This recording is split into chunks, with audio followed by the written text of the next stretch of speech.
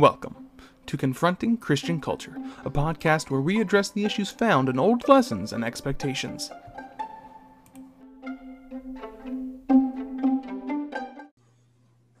Welcome back to another episode of Confronting Christian Culture. I'm your host, Jory, and join me today with a special two guests as we discuss a new topic this week. Say hello, Josh and Justin. Hello. Hi there. I'm Justin. And I'm Josh. All right. So guys, what are we like? Let's start with Josh. What are we starting and what are we looking at this week? Well, Dungeons and Dragons. Ooh. All right. So I've got some background with Dungeons and Dragons. What background do you guys have with it, if anything? So let's start. Who do you want first? Justin, you can go first. D&D I have a lot of background with. I play it, once a week at least for the past decade or so. So okay, you've got me beat. How about you, Josh? What's your background with it? Playing, I've only been at it for like a year, but I've been like loving D&D and groups that are playing it, like Critical Role and things, for five years at least. For as long as I've known about it. But a year of playing. Okay, yeah, I've been playing for I think now 3 years. I tried playing in a campaign when I was in high school, which was over a decade ago. Great. That makes me feel good. I tried playing a campaign there for a little bit, but I think that wasn't Dungeons and Dragons. We played, I think, Pathfinder or another kind of role-playing game called Zenith. I think it's Zenith. We played a couple different versions of things, and we couldn't ever get heavily invested in it. But for the last 3 years, I've played as a player. I'm playing actually now only as a player, and I've DM'd 4 campaigns. Ooh, yeah, good for you. Thank you. But so that's kind of where we all are. But what were you guys taught growing up? Let's start with Josh. What were you taught growing up about Dungeons and Dragons, if anything? Well, my parents were brought up during the Satanic Panic, era. So it just kind of like layered over to my childhood. I don't remember any explicit, things about it. My parents were never like, oh, we better never catch you playing this. But, there was definitely no positivity around it. Mm-hmm. And because there was no one around me who was playing it or advocating for it, it just was by the wayside for me when I was a kid, all through high school and all the way up until, recently.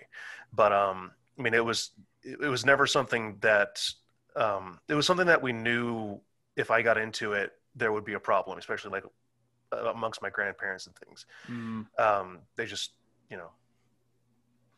Yeah, I can understand that. My parents, we never made a rule about it. They never taught me a lesson about it, but I knew growing up that it was just something they had no interest in. And so I think I assumed that something was wrong with it if they didn't have an interest in it. And so I never really dug into it until high school when a friend introduced me to it, and I found out that, oh, I really like this kind of thing, but I still kept it a secret because I had that assumption from my family.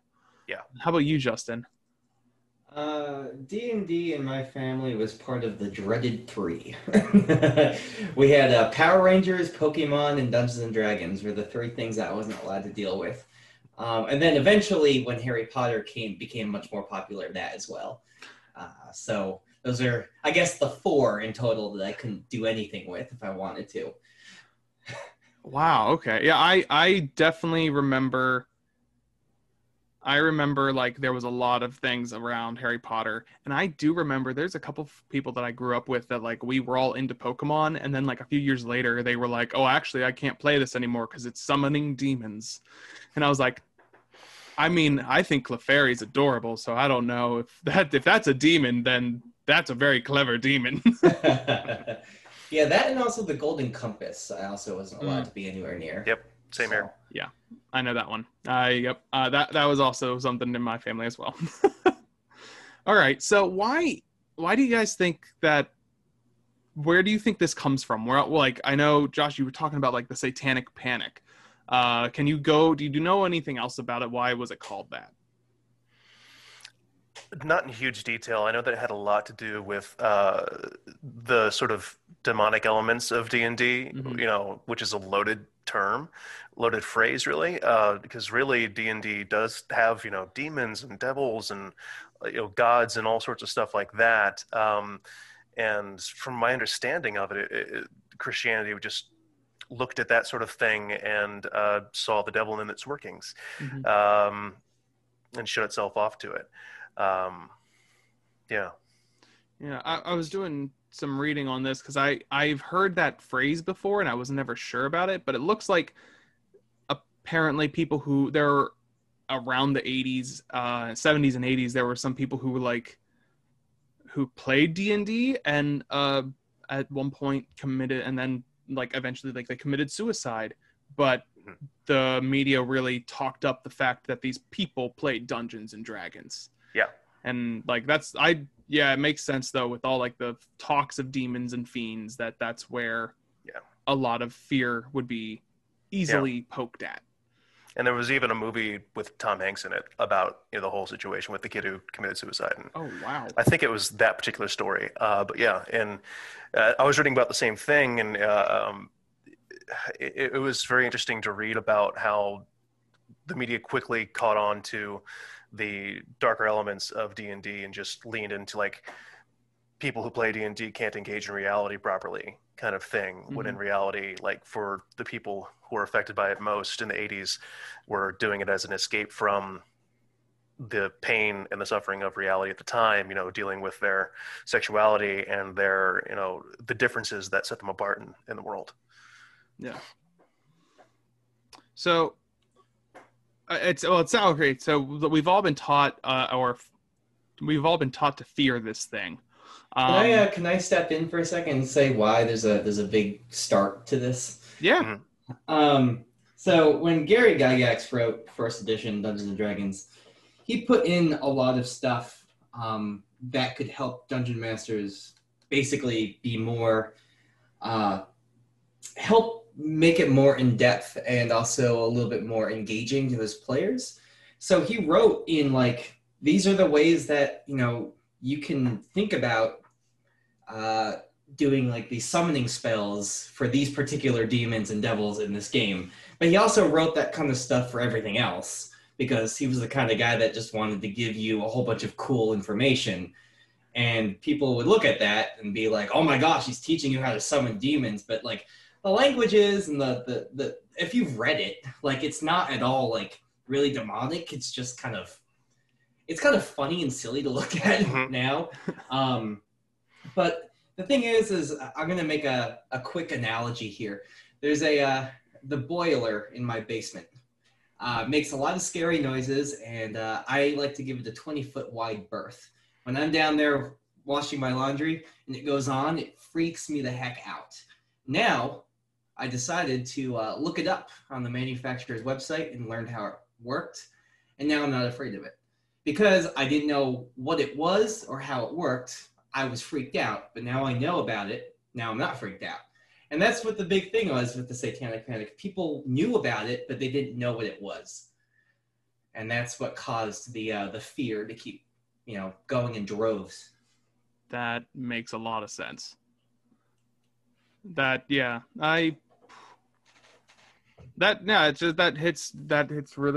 smart. I'm kind of glad he did write all that kind of stuff out to help the dungeon masters or game masters, whatever you want to call them. But that is, people were just afraid of something they didn't understand, which doesn't sound like humanity at all. Where have we heard that story before? Yeah. So I said I've been DMing, running games for now on 3 years of some campaigns. Have you guys ever run a game yourself, or have you just been players? I'll let Josh answer that first. Well, and my answer is fairly short because I started playing last October for my birthday. I showed up at the gaming store for the first time ever and played a game, and that lasted for a little while. And then the pandemic hit, and all of my D&D was shut off. Couldn't play with anybody. And after a couple of weeks, the itch just kept hitting me. And I was like, you know what? I think I'll just do it. I'll DM a game. Got some friends back from Messiah and from childhood friends who were interested in doing it, and we just got together on Tabletop Simulator and Discord, and I've been DMing that game ever since. So like this is my first time ever DMing a game. Nice. And it's really fantastic and overwhelming. Yeah, that is a good way of describing it. How about you, Justin, the most veteran of all of us? Yeah, I would say that most of the games that I am involved in, and not just D&D, but all the other RPGs I play in, I am the game master. I will say is that as a blanket term, so that I don't offend anybody who's a Pathfinder player. Oh, but they're just Pathfinder players. We don't care. But yeah, no, I mostly run because I like the creative process of making a game and running it. It's not like a power trip thing. It's just I like to tell a story and I like my players to destroy it. They do that really well, don't they? Yes, it's the best thing that they're at. Yeah. All right. So, okay. Do you guys think, like, looking back on this, like I like Justin talking about how Gary guy like the Satanic Panic really was fueled by people who just didn't know what they were talking about, people who didn't understand the game, people didn't understand what was going on. But do you think there's any, I want to say, biblical support for people to not play Dungeons and Dragons? Ooh, that's a fun one. I know that geez, I don't know if I have anything I can pull directly, like Matthew 21:17 says. Don't worry about that.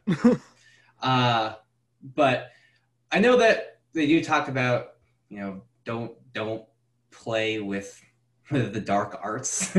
Though I wouldn't consider, D&D the dark arts personally.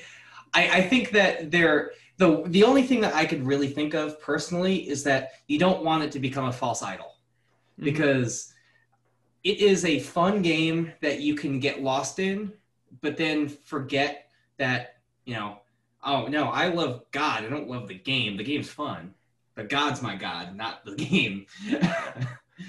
Yeah, I would agree with that. And I feel like, especially when we look at like history, when people talk about like dealing with witchcraft, my first thought is like, or the dark arts, my first thought was like, well, wasn't like electricity, like people harnessing the power of electricity, people being like, you're using magic. And I'm like, well, that's changed quite a bit. I don't think any pastor out there would be like, well, you're not allowed to use electricity because that's the devil's work. Oh, you don't hang out in Amish country too much then. I mean, I'm close to it, but I don't hang out there. And talk to the Amish who have like power generators outside their house. It's hilarious. But I mean, I've been doing a lot of reading, and there's still a lot of disagreement between Christian groups as to if this is an okay thing to do. And as a pastor, I get to say that I actually ran a Dungeons and Dragons ministry at the church I was attending. I didn't call it that because I knew there were people who would immediately freak out and protest against me or try to stop it. So I called it a tabletop role-playing game group. Nice. Which is a mouthful. And because of that, they didn't care.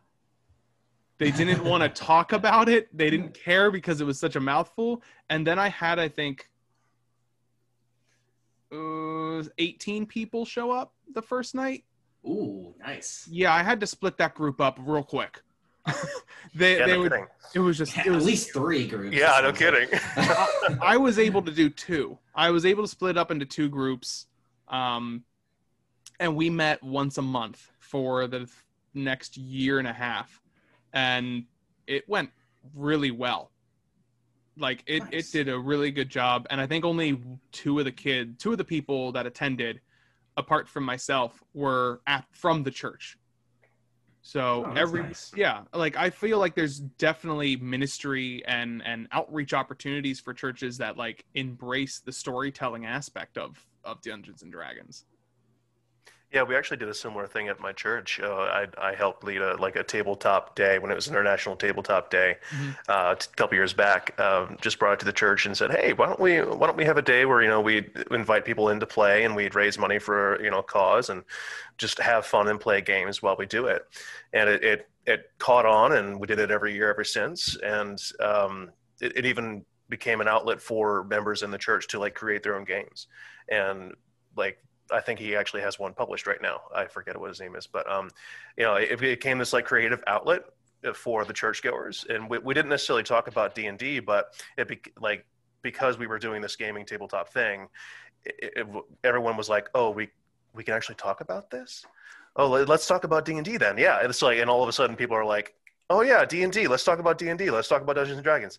But I'm also part of like a really liberal church, so it's a little bit taboo for me anymore. Yeah, you're lucky, man. That's awesome. Sounds awesome. Yeah. It's been a really wonderful experience with that church. And as far as like biblical and spirituality, for me, like the creative process of D&D is like a spiritual practice. At least it is for me. Like it doesn't have to be labeled as God or as Christian or as Jesus or as anything like that. But like this process of creation and expression and the beauty of it, and the diversity of what you're creating and the people that you bring to the table, like that's all an answer to what I view as God's call. So like for me, there's just no Christian argument against D&D in my mind. Just like there's no real Christian argument against like driving a car. But like if you're driving that car recklessly, then of course you are creating a dangerous situation. Whereas if you're doing it with intention and careful planning, then you're safe. Kind of thing in my mind. I agree to that. Yeah, same. I think it does fall on to the individuals playing. Yeah. Yeah. I mean, I think that goes for anything. It's like you used a car, Josh. I'm going to use like a screwdriver. A screwdriver is benign. It's a tool, You use it every day. Well, some people use it every day. But if it's used as a murder weapon, it's bad, The person's bad. The tool's not. The game's not bad, but if you decide to go a little bit overboard on it, not that like 5th edition right now, and even 4th and 3rd, it was never the game creators never like wanted you to take this to the next limit. It was just, hey, sit down around the table and make jokes, roll dice, and play games, swing your sword. It's you don't go and get, when you play Monopoly, you don't feel like you're going to go become an executive and steal everybody's money. It's just a game. That's true. Yeah. What now? I'm now really curious about this. What roles do you guys usually like whenever you're not DMing? What roles or class do you like to play? Because I just started in this last couple months. I just actually got to start playing, and I have a bard and I have a rogue, and I'm loving both of them, but I'm not sure like what other classes I would really like. What do you guys play? Josh, what do you play? My first ever character was a paladin, and it was because I walked into the store and I said, "This is my first ever time. I haven't created a character," and they handed me a pre-made sheet. And it said either one was a paladin, one was a cleric, and they said, "Okay, you're going to go play at the Curse of Strahd table." Ooh, nice. So I went and did that, and I sat down with both of them. I was like, "Okay, I guess I'll play the paladin. That sounds really cool." And I loved it. I loved every moment of it. I went from like level 5 to level 8 with that character, and through Curse of Strahd. And like, I really enjoy half cast classes. So like, rogues, not rogues. Well, if you are doing a trickster, but like rangers, paladins, even warlocks, kind of. I love the in between characters where you can still do some fighting and some melee up in front or out and back, and still throw around some spells too. Okay. How about you, Justin? What do you like playing as? Um, I like playing as warlocks, which it might be it might be the worst class to be talking about on this particular podcast, because they're the ones who tend to accept gifts from people who are stronger than them, and sometimes they're not the nicest people. But I like warlocks because I like to try to play the yes, I was cursed with this devil's quote blessing, and now I have some powers, but I am seeking atonement. So it's really fun to play a warlock who then multi-classes into like a cleric or a paladin, because they're trying to seek atonement, and that's what I try to do with those characters. That's really interesting. I never even thought of doing that. I like that. I'm gonna now try to. Dang it! Now I want to do that. Yeah, and they do have the celestial. They do have the celestial Yeah, pact, yeah. Yeah. And the It's just a Archfey little bit pact isn't boring, really but yeah. bad. No. So it's just the devil and the Cthulhu. the great old ones. Yeah, though I don't consider Cthulhu evil. He's just doesn't know that we exist. Yeah. And I know there's another book coming out, I think this month, which has another warlock subclass as well. Yes. Jeez. Tasha's. As long as they don't add more to the cleric, because I think the cleric has like 18 or something. Oh, so many. It's Well, ridiculous. The Ranger has 150 million Unearthed Arcana revisions, so Yeah, it does. Well, that's because they need a revision. Yeah. Yes. And another one is coming out in Tasha's Cauldron as well. Oy. Of course. Of course. But that's going to be the quote-unquote official one, Okay. from what I Finally. hear. Maybe. Yeah. Okay. Yeah. Well, I'll have to get that, and maybe they've made the Ranger something decent again. Yeah. No, I think I played. The very first guy I played was a paladin.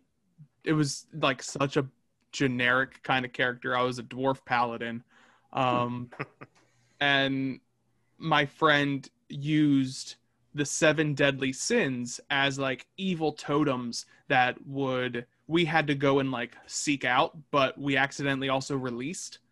Okay. And so each of our players was infected with one of the 7 deadly sins. And throughout the story, he was going to like make you roll for certain things to like, in case, like for mine, I think was greed. So if I saw money laying around, I wanted to steal it no matter what, but I'd have to roll against it. And Okay. overall, the story was like just was overcoming your this greed, or overcoming the sin to the virtue, and like a redemption arc for every character. Unfortunately, that campaign fell apart because it was myself, my wife, the DM, his wife, and another couple, and that other couple split up. And so we were like, well, we're gonna be done. I feel like that happens a lot with people, is groups split up before the end of a campaign. That's been my experience, at least. Yeah. Yeah. I mean, the scariest monster in Dungeons and Dragons is scheduling. Yeah, no kidding. So. Yeah. Yeah. Since the pandemic, I've got a campaign on hold for about a year because we tried doing it online, and the one person just like, she had an anxiety attack during it and was just like, I can't do it online. I was like, okay, that's fine. But I now have like far too much planned out Yeah. for them. But Yeah. The pandemic's actually kind of been the one thing that made it so we all could play. At least the group that I'm DMing right now. Everyone was like, well, can't leave the house. Guess Wednesday nights? Yeah, cool. Nice. that is great. So I was doing, some reading and stuff to try to figure out if there is a biblical case for or against D&D, and I was astounded by the amount of stuff people are willing to say and consider for denouncing and supporting D&D. Like we talked about the idea of time consuming and it becoming an idol or addiction. We talked about like the magic aspect. The one thing that like and one of the arguments was that like Tolkien and Lewis both used magic, both used fantasy to tell a really good story that no Christian would say, well, The Lion, Witch, and the Wardrobe is so anti-Christian. And you can tell like really good stories with Dungeons and Dragons, with magic and all that stuff.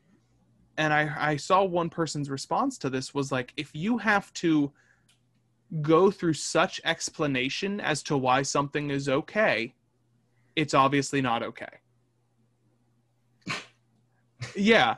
And I was just like, if you have to explain why something's okay, you obviously know inherently that it's not okay. Would you guys agree with that? How would you respond to that accusation? I mean, I'm a personal trainer. If I'm going to tell my client how to do a deadlift properly and how it could be good for them, because I'm training them carefully and telling them all the benefits and exactly how to do it, it doesn't make it bad. It's like I just because I have to explain it to you, I want you to understand it, not just try it and break your back. It sounds like such a, I mean, in my opinion, that's a silly argument, but go ahead, Josh. Complexity is beautiful. Complexity is a virtue of God, in my opinion. It's once again, like I was talking about the answering the call. Mm-hmm. The call is towards complexity. And faith is seeking understanding, as you and I know. Mm-hmm. And well, I'm sure everyone encounters that kind of talk. But either way, well, because an explanation is complex doesn't mean that it's wrong, or if you're trying to play the apologetics game about something. I mean, I can kind of see where that commenter is coming from, but like explanation is the only thing that connects us. Like, you know, we're talking about different worlds of thought. People, you know, and from denomination to denomination or secular to Christian, like bridging those gaps requires work, and, you know, complexity isn't a problem. Mm-hmm. And making the connection between two different belief systems or trying to reconcile something that has been wronged, like in my mind, D&D has been wronged by Christianity, and the way that Christianity looks at culture in general outside of itself is, you know, a very dark hole to go down. And doing the work of reconnecting the two is reconciliation, and that not at all seems like a problem to me. I'm going to steal that answer. I really like that. That is just beautifully well put. Like it's done well. It does break my heart to think that, like, because us three like to play Dungeons and Dragons, there are people out there, lay people and pastors, who are like, well, are you really a Christian if you put so much time and effort into a fantasy world? Now, I don't know about you guys, but I like to create my worlds. Yeah. Do you guys do world building, or do you guys just use the stuff that's pre-generated? Yes to both answers. Yes to both, yeah. Yeah, to some extent, yeah. I started out with a pre-made module, and then I jumped right into Exandria, the Critical Role world, and was like, well, I'll just use this as a background, but I'll create my own everything else. So yeah, it's a creative process. Yeah. I mean, if you really like to watch football every Sunday, are you really a Christian? Well said. Especially when we get into that dark stuff of fantasy football. That's where the occult comes in. Yes, exactly. And all that math. Yeah. Oh. I love telling people whenever they ask me about Dungeons and Dragons, I'm like, well, all I'm doing is helping kids or adults or whoever, like, with math skills, social skills, creative problem solving, and I always throw in one more thing, but I cannot remember it for the life of me. And that's honestly how I got away with using it at the church. I was there like, well, what? And they asked me, they were like, how is this a Christian thing? How is a role-playing game a Christian thing? And I was like, well, I'm encouraging social bonds. I'm encouraging people to get to know each other. I'm encouraging relationship building. I'm encouraging basic math. And they were like, oh, okay, this is fine. And then I had the president of the council come up to me afterwards, and he was like, if you suggested a basketball team, they would never have asked you that question. And I was like, yeah, I'm well aware that never would have come up. But I am astounded. I'm just always going to be blown away with the amount of people that don't see any positives in creative problem solving tabletop games. Theoretical conflict resolution. That's how I like to call it. I think that's what I had to tell Messiah when I wanted to make a club. And they still denied it. Yeah, I was going to say, did you succeed in doing that? Because I can't imagine they would. No. Yeah. So we had an unofficial one. I wish I would have known about that. I would have joined him. I know, right? Oh. I lived on your floor, Justin, and I wouldn't have even thought of it at the time. Like I was at a point in my life where if someone had said D&D, I would have had this, what, the devil worship kind of bullshit.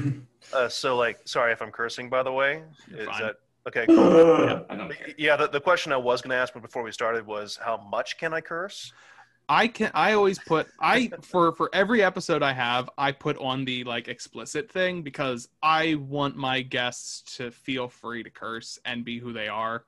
Cool. Because I'm just waiting for the guest who wants to talk about what is cursing in the Bible compared to this. All right. I'm in, man. All right. I love it. I would love it. I love it. All right. Anyways, yeah. If I had known about that game, I would have been a part of it. But like, if I were the person I am now, and D&D has also been such a great counseling tool, and there are groups out there that use D&D to help kids who've gone through trauma and who have gone through many different issues to like re-enter themselves and their lives. So it's such, like we were saying earlier, it's a screwdriver, it's a car, it's a tool that can be used for such creative and beautiful ends. So exactly. Yeah, I love truths that. I wish I'd known. Yeah. I agree. Yeah, we were very cloistered. We didn't really talk a whole lot about it outside. Yeah. And just for clarification, we played Pathfinder technically, not D&D. Yeah, well, it is what it is. Yeah, I mean that's what was popular at the time. I mean, the D&D wasn't in a great state at that time, anyways. Until 5th edition came out. Yeah. I don't know if it would ever be what it is now if 5th edition hadn't come out. Exactly. Yeah, I think whenever I don't know if you guys like do this, but whenever I talk about role playing games, I often just default to D&D because that's what most people know. Mm-hmm. But listener, this is including Pathfinder. Yeah. There was a murder mystery one that I played with monsters not too long ago. Annie yelled at me. Monster of the Week we played. Yeah. Monster of the Week is so good. That's a good game. Man, if you know the Adventure Zone, Monster of the Week, man, such a good story. So good. Amnesty's so nice. Oh my God, I loved McElroy's. Oh yeah. If you don't know what we're talking about, on whatever thing you're listening to this, just Google the McElroys or the Adventure Zone. Yeah. You'll get through like the first 10 episodes of the Adventure Zone. It's really goofy, really like stupid jokes. And then by the end of it, episode 69, you're going to be crying yourself to sleep because it's that good of a story. So it's my plug. Yeah. I will say what did hurt me when I started playing Dungeons and Dragons was listening to the Adventure Zone because I put Griffin McElroy on such a pedestal that I was like, I'm not as good as him. I should just not do this. But unfortunately, no one in my friend group knew how to play, and I had the basic understanding. So I was like, yeah, let's do this. And I'm thankful that they kind of bullied me into doing that because it's been a great ride. Nice. And the cool thing about Pathfinder too is there's been so many different versions of it out there. There's like a Star Wars version, and like it's such an adaptable system that they've made it taken it to different universes than just the fantasy realms of Starfinder. I have it right here. Yeah. All right. So I'm trying to think where my next question was. Do you guys think Now, I think we've probably like talked about this, that we know where all our answers are, but what would you say to somebody who is really worried about playing Dungeons and Dragons? They're coming to your table, they want to play Dungeons and Dragons, but they're really scared because they don't want to they don't want like their cleric character to worship other gods. How would you deal with them? They don't want to worship any different pantheon in all the D&D modules. How would you help them? So are you specifically asking like the cleric wants to be monotheistic, or they're afraid as the player to recognize another god in The player. They as the player are afraid to recognize another god. Say they want to be in the trickster subclass or the trickster domain, and they like, because oftentimes when we say trickster, especially when it comes with deities, our thoughts are like Loki, the coyote in many American mythologies, or the fox, a trickster kind of character who isn't necessarily good or evil. And I know I've got a player who's struggling with that. How would you go about either adjusting the game or adjusting the pantheon, or maybe just talking with the player? What would you guys do? Sorry for all the creaking. You're good. I don't know. It doesn't say in the rule book that a cleric even has to worship a god. Like, it makes sense that like they would, but like you can be a atheist, cleric, and just get the power from a god that you don't want. I don't believe in gods. I was given the power by one, but I'm my own god, which I wouldn't help this player at all. But they don't have to. It's just a name on the sheet of paper. Now, if it's really, really, really, if you're playing like the Great Wheel Cosmology Planescape game, where like you have to go to where these gods live, maybe just change the name of who is it? Not Tyr. There's one that's basically Jesus. I just call him Jesus. Why can't I remember? Lathander, I think, right? Is that Lathander? Yeah, I think that's Lathander. So, that, or just let them, if it's not that big of a deal, if it's like, if you're playing Curse of Strahd, the gods that you worship don't matter, because it's not like it doesn't really matter. You're in another dimension. So let her just write down Jehovah if she wants, or he wants. It's, in my opinion, that is getting, making a molehill out of anthills. Mm-hmm. I would just make them as comfortable as possible. Okay. That's a long-winded answer. I'm sorry. That's good. I think it's also worth like reminding a player that too, like the gods in D&D are as much characters in the story as the characters you create are. They are on paper and in your imagination.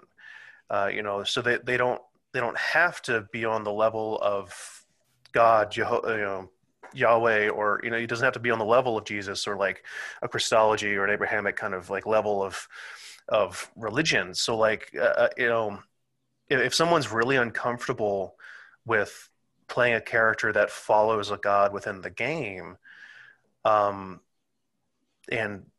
the explanation of, well, the gods are just characters as well, then yeah, I think going the direction of, well, here's a god in the D&D universe that is very similar to a Christological kind of, Mm-hmm. viewpoints and things like that. And maybe your character believes that this is the only god in this universe, and that all other gods have been created, are manifestations of the other races, imaginations, or whatever you want to call it, or something like that. But it is really important to remind people, like, this is a story that we can tell, and it doesn't have to follow the reality that we live in now, if that's what you believe your reality is. Yeah, it's a chance to be imaginative. Yeah, I think especially whenever people just start playing D&D, I always find that like people's first few characters they want to represent themselves very much, especially when they create their first character from scratch. They want to like give the fantastical version of themselves. But then like by your 50th character, you're making a frog guy who like his name is TikTok, and you know, you're having a bunch of fun. That is actually one of my characters. Like you're just, I feel like once you play enough, you actually become a lot more comfortable with the creative side and are going to try out the ridiculousness that these systems allow you to be. I told my person who was struggling with this idea that, you know, I took a Tolkien route kind of thing, being like, oh well, all the deities in this plane of existence, all the deities that these are worshipped, there's actually one above them, and he is, or it is the supreme deity. You might have secret knowledge of this deity, that's why you worship it. And then like I made them almost like try to be a missionary, but telling people of this secret deity that nobody else believed them. And I didn't even give the deity a name because I was like, you don't know the name yet. You like, and so they sought after that. That's what I did. But I like your guys' is like, we do have to remind people that it is just a game. Mm-hmm. Well, that's a very creative solution. Like I like the idea of there being, you know, more of a Hindu pantheon where all gods are a manifestation of one god, you know, through different, you know, incarnations of, you know, the one true God, Brahman. So that's an interesting solution. I like that a lot. Yeah. All right. Is there anything like, when I always like trying to figure this out afterwards, but like now, because most of the time when we've gotten to this point in our discussion, we've all kind of understood what everyone's answer is going to be. But if you had if you have a kid, or if you have a niece or nephew and they ask you questions, or will you teach them the same lesson you were taught about Dungeons and Dragons? Or are you going to change it, or are you just going to throw it all out? Let's start with Josh. Let's say I'll break out the box set and set up a game to play is what I will do. You know, I absolutely don't want to push forward what I was taught about D&D, because I missed out on some of the most creative moments and beautiful moments I've ever had with other people playing D&D. And I wouldn't trade those experiences for the world, especially not for a broken ideology like the one I was taught about D&D. Yeah. How about you, Justin? Well, if I have a kid ever, who is like, Daddy, what's D&D? I'd be like, Opa, let's play. We got this.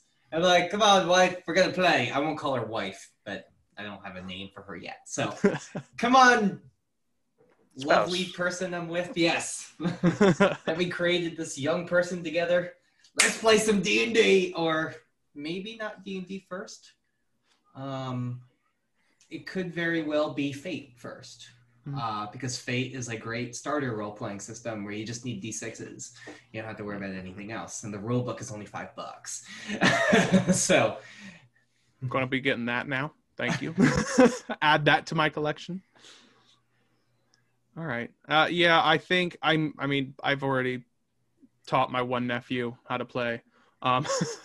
So I'm very much on right along with you guys, being, if they ask me about D&D, I'm going to just start playing with them, because I mean, you got Josh, you're right. Like it is so creative, and it gives you so many experiences that no other way can have. And I don't want to take that from somebody because of misunderstanding, because of a lack of education and understanding in the topic. Yeah. Yeah. I don't want to take too much of your guys' time, but can I tell you a little story, Jory and Josh? Yeah. So I started kind of getting into the game back in high school. Late middle school, early high school, with a combination of like Hero Quest and a couple other board games. I can't remember what they all were called. Hero Strike, maybe? Warhammer. It was like a Warhammer game. And then I went to college. The first 2 years of college, I kind of just left it. And then I was in a relationship with one of Jory's wife's roommate. And every Thursday night, we had dinner and board game night in Fry Apartments. And you were like, what board game do you guys want to play, Jory? And we're like, I don't know. And you pulled out, you literally peeled off the wrap, because I think this was after Christmas, of the second edition Dungeons & Dragons beginner box. Yep. And you were like, do you want to try D&D? And we're all like, yeah. And then you were trying to read the quick start rules, and you're like, yeah, let's play charades instead. But that was the reason why we got our club started, is because you got me back into it. So it's full circle that you're now asking me about it because you got me back into it. I actually still have that box. I still have that because whenever I started the ministry at the church, I pulled that back. I saw that again. I was like, I should start a ministry with that. That'd be great. And I pulled that out. I was like, this makes no sense again. I'm so confused.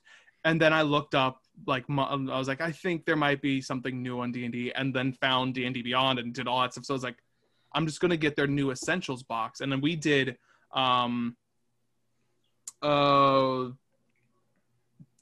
of Icespire or something. It's Okay. one of their basic ones. It's not the Pits of Phandelver. It's a very good module. Yeah, and I with two groups, I split them up, and originally before the pandemic, I was going to have them all merge back to fight the final dragon, but I was going to increase the dragon to an adult. Yeah, because I was like, I've got far too many people. There's going to be more minions, and there's going to be an adult dragon. But because the pandemic hit, I couldn't do that. And so they both went to the dragon at different times and fought. I still beefed it up. Instead of like a young dragon, I called it a teenage dragon. I called it a young adult dragon and gave it extra attacks and stuff. And the one group nearly died. I nearly completely murdered them with that. And then the other group killed it in like a half hour. I was like, okay, I don't know what you guys did. That was you just destroyed this thing. But I'm glad that I was able to get you back into D&D. Yeah, that's such a good story. Man, I did not know. I forgot about that. Yeah, it was you and there was one other person trying to read the rule book. It wasn't the guy with the dinosaur. It was some other guy that I hadn't met. There's some random dude that night. Was he like tall? I don't really remember. Yeah, I was gonna say, I think I know who it is, but I'm not 100% sure. I don't know if he was there that year. But yeah, wow. Well, I'm glad I could get you back into it. So that's pretty much where we're gonna pretty much end with our podcast. Justin, do you have anything you would like to plug, be it social media or YouTube channel or whatever? Sure. I am part of Game On. We are a YouTube duo where we talk about RPGs and board games, Okay. not just D&D. And is that now? I've tried. Is that the channel with the exclamation point at the end? We do not have an Oh, you know what? I don't remember. Shoot, I don't think we have an exclamation at the end. We look like we look like 80s font because that's what we went for. Okay. Shoot. Now I feel silly. I don't think we have an exclamation point, but let me just double check. Yes, we do actually. Darn it, we do have an exclamation point. That's all right. I can edit out that misunderstanding. Just be like, you can be like, yeah, we do. Yeah. All right. And you talk about Dungeons and Dragons and other role-playing games and other things like that, right? Correct. Awesome. All right, I'm gonna have to check that out. And Josh, did you have any? I know you didn't have any projects or anything, but I don't know if. How about some encouragement to everybody? Get out there and roll some initiative. Like, this is, if you've ever been curious, or if you became curious by listening to this, like, it's not exactly easy to find a group during this time, but like, there are so many people out there playing, and they're on YouTube and they're on podcasts, and they're like famous people like the Critical Role cast, or just, little known people, and that no one really knows about. But there are stories out there being told by incredible people with incredible experiences, and even though they're not as skillful a storyteller, that doesn't mean it isn't worth hearing, or that it won't be something really inspiring to you to then go and try and take that to the table somewhere, with people that you love, people that you've never met before. So I encourage you, go and do it. Roll some initiative. I love that. I think that might be the title. Roll some initiative. I think that might be the title of the episode, because that's great. All right. I have a quick question for you, both of you, since you're both veteran DMs. How do you feel about alignment? I know there's a conversation about it. I have my own opinions, but what do you guys think? I can speak. I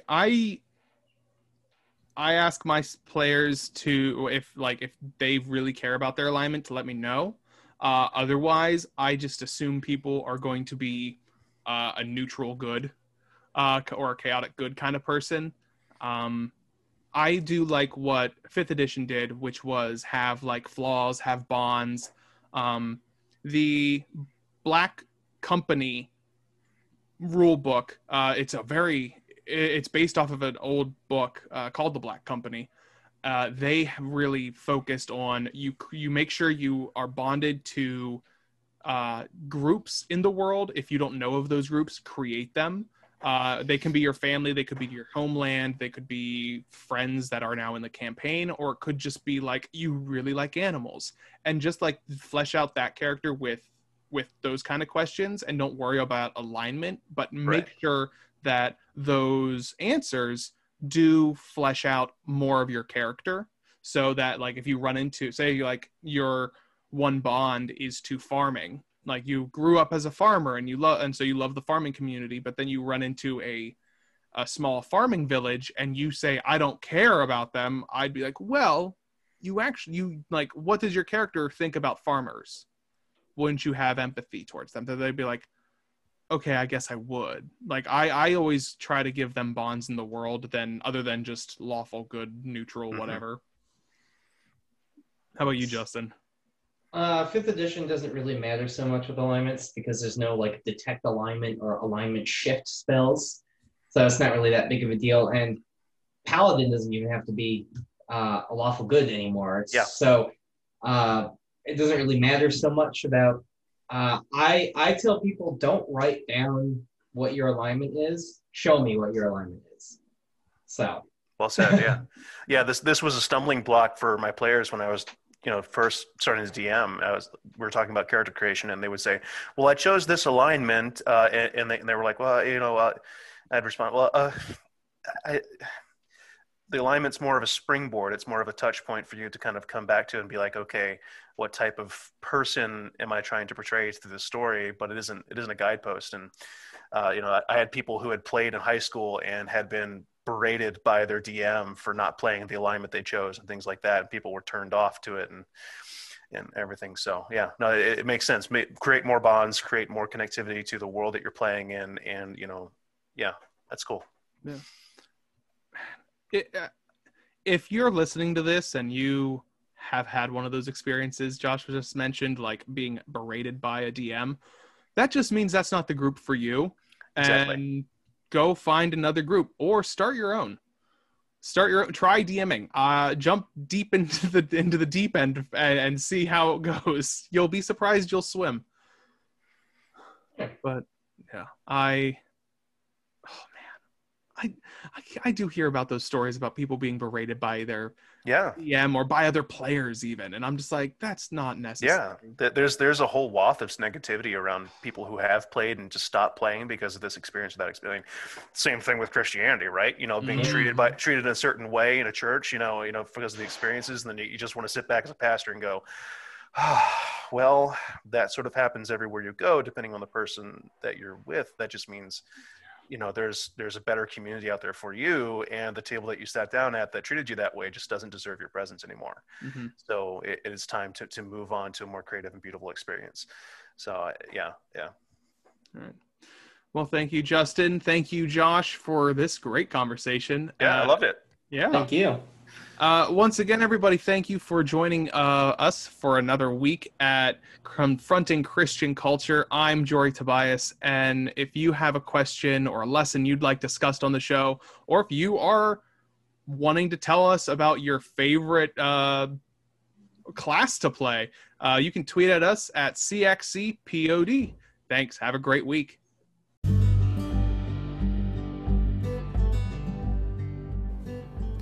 Thanks for listening. If you have a lesson you would like discussed, feel free to tweet at CXCPod. That's CXCPOD.